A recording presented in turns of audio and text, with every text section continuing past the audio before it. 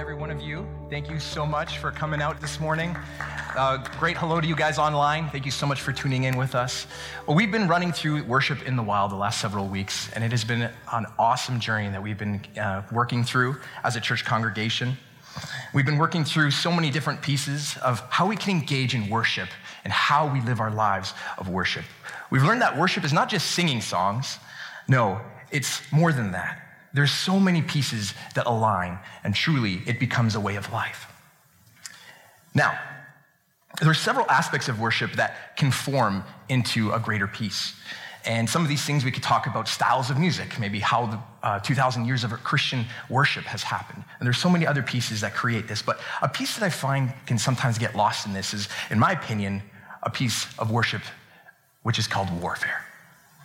You see, growing up, I had an interest in soldiers, in special forces particularly, in nature of armed conflict. As a young boy, I would play G.I. Joes, Army soldiers, Star Wars figures, really anything that had that type of feel or theme. These all held of my interest. And I would often read about warriors like David's Honor Guard or the warriors like Camelot or King Arthur, great myths of old. Also about history in World War II and our modern day special forces. I've always been enamored by how men are willing to put themselves in harm's way for a greater cause. I've always looked up to the ideals of honor, of courage, and of bravery in the face of fear. Now, many of you might have had similar interests to me or none at all. Maybe some of you played with Legos or played with dolls or had fun playing tag outside and enjoying nature. But regardless of this, I grew up with this interest, and I also began to learn about the nature of warfare and what it means to fight as I matured in my age. Of course, there's so many viewpoints of how conflicts start and how these things happen, and there is a reality and sadness of what sin has done to this world. Because war is absolutely a sad truth in this world. And I do not wish to glorify it in any way today. I know it is really horrible. However, warfare is sometimes needed in our broken state. So this morning, I want to talk about warfare and how it relates to worship. Now, some of you might be, okay, you've completely lost me. How do warriors and worship go together? How do swords and shields relate to pianos and guitars? They seem completely polar opposite. Well, there are actually a lot of similarities that would surprise you. So in order to find out how worship and warfare go together, we need to look through some biblical history. So this morning, if you have your Bibles, you can turn to Exodus 17, and you can follow along on the screen behind me. So in Exodus 17, we read this. We read of an armed encounter that the Israelites have. Now, just as a quick side note, there are events that happen in the Old Testament that can be confusing to follow or hard to understand. If you guys have any questions after the service, you can come and chat with me, and I'd love to have that conversation. So getting back to Exodus 17, we're going to start in verse 8, and this is what it reads. While the people of Israel were still at Rephidim, the warriors of Amalek attacked them. Moses commanded Joshua, "Choose some men to go out and fight the army of Amalek for us. Tomorrow I will stand at the top of the hill holding the staff of God in my hand." So Joshua did what Moses had commanded and fought the army of Amalek. Moses, Aaron, and Hur climbed to the top of the nearby hill. As long as Moses held up the staff in his hand, the Israelites had the advantage.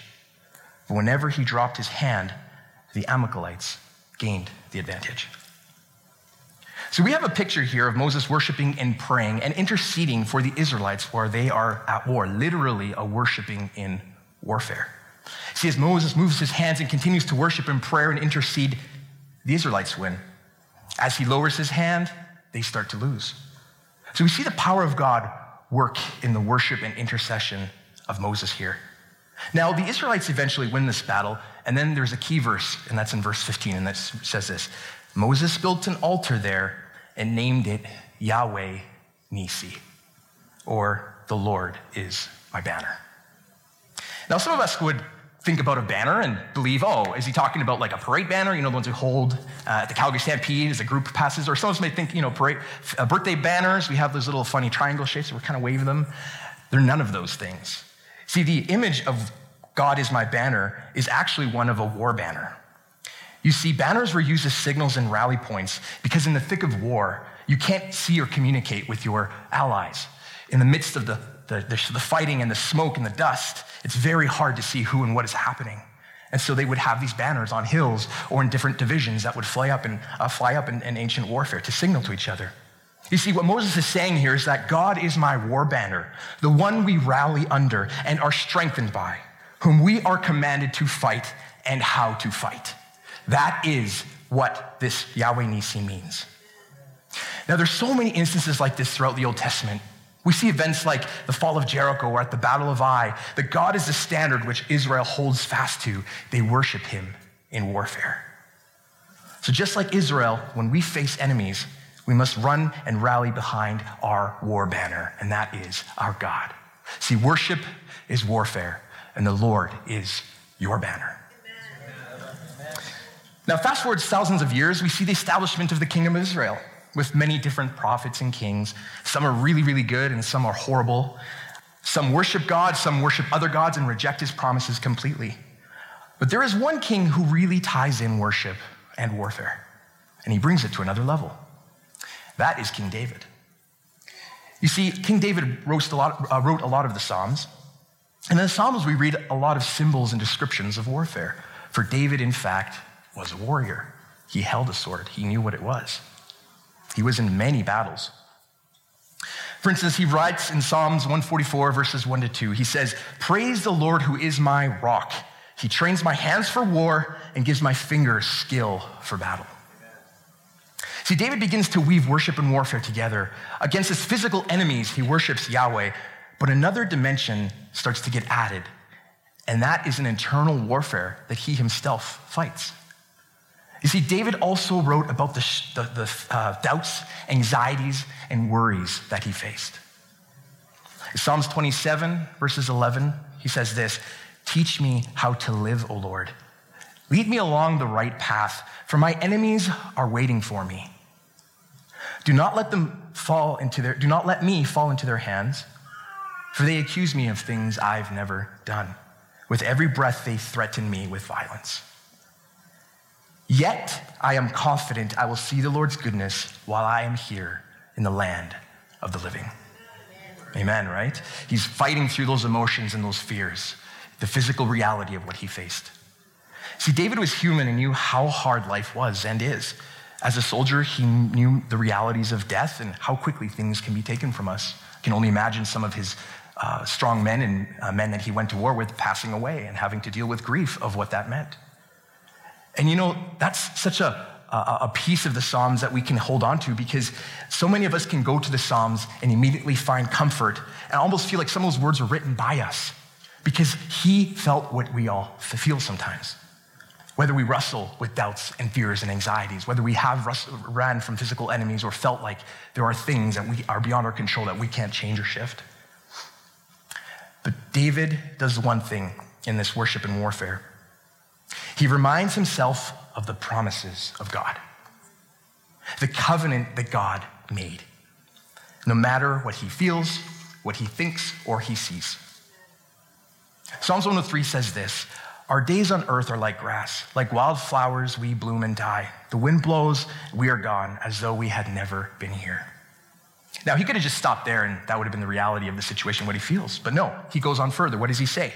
Verse 17, "But the love of the Lord remains forever with those who fear him." See, there's always a yet, a but, and an and added in these Psalms as he fights back his emotions, his fears, and his worries. Why?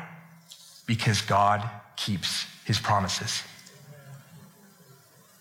David remembered the Ark of the Covenant, what was sworn to him and what God said he would do. Although David doubted, he fought to remember these promises. We've all been there. Doesn't matter how young or old, how mature or immature in our faith, we've all been tested with things seem to be going wrong and going down. There's an intense warfare that takes place within us. Sometimes it's doubt, anger, helplessness. But we can go to the Psalms to fight back because there are reminders of who God is and his promises for you. Worship is warfare, and we need to fight to remember those promises. And now we arrive at the New Testament, our era.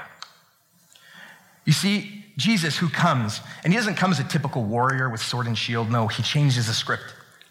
But he does come to establish his kingdom. See, where Israel fails to fully complete the commands God gave them, Jesus fulfills all of them. And so we read through the Gospels, the warfare between the kingdom of God, the kingdom of light, and the kingdom of man, or Satan, and the kingdom of darkness. In the Gospels, we read things like in John 12:31, Jesus takes on the prince of the world. There's a territorial fight. In 1 John chapter 3, verse 8, he says, Jesus shows up to destroy the evil one. And in his ministry and travels, Jesus also drove demons out and actively fought against these forces of darkness.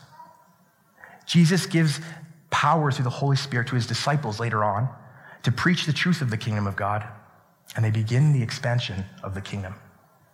And in this expansion, Paul comes along and writes these words to the Ephesian church. A final word, be strong in the Lord and in his mighty power.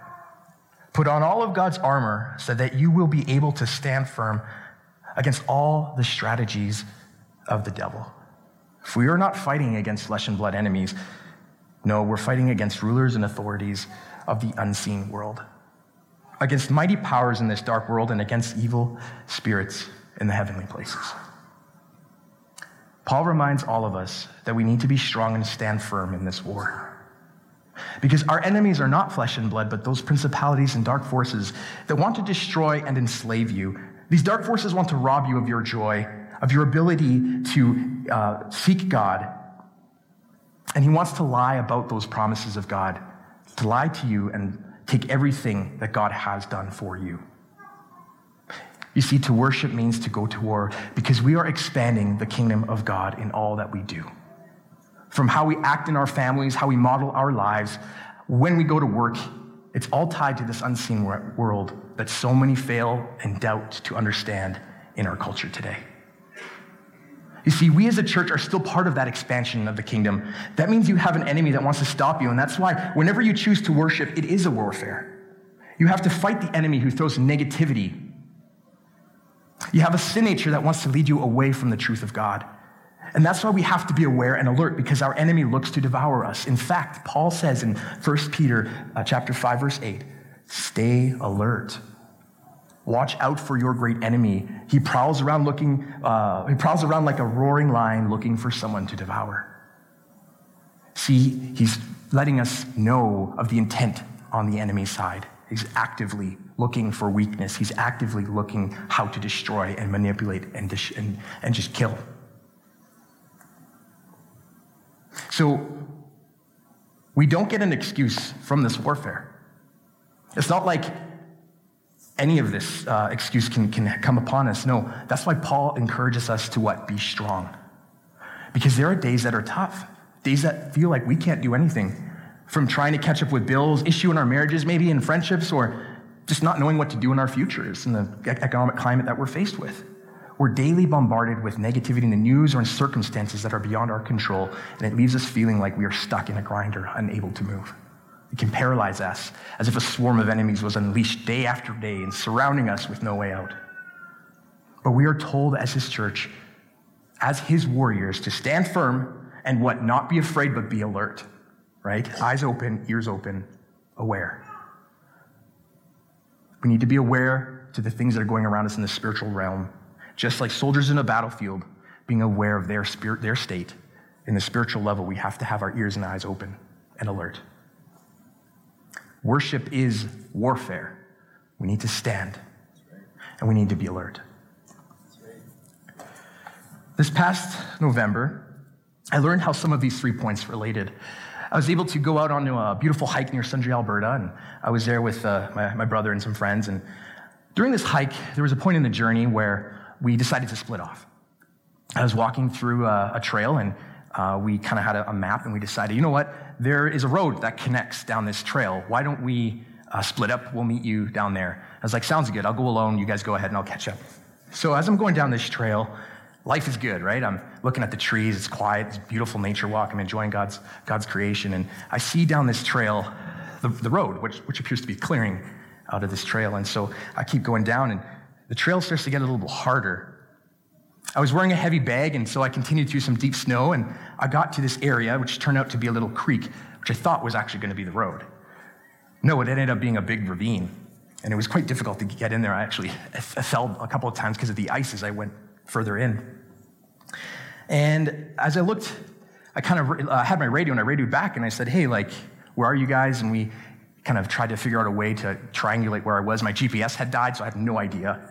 And it turned out, like, yeah, I was way off course. This trail did not lead to the road I thought would take like a 15-minute walk. It was a ravine that disappeared into a bunch of bush out in the wilderness, and there I am alone. And of course, being alone in the woods, your mind starts playing things on you, right? And I started getting afraid.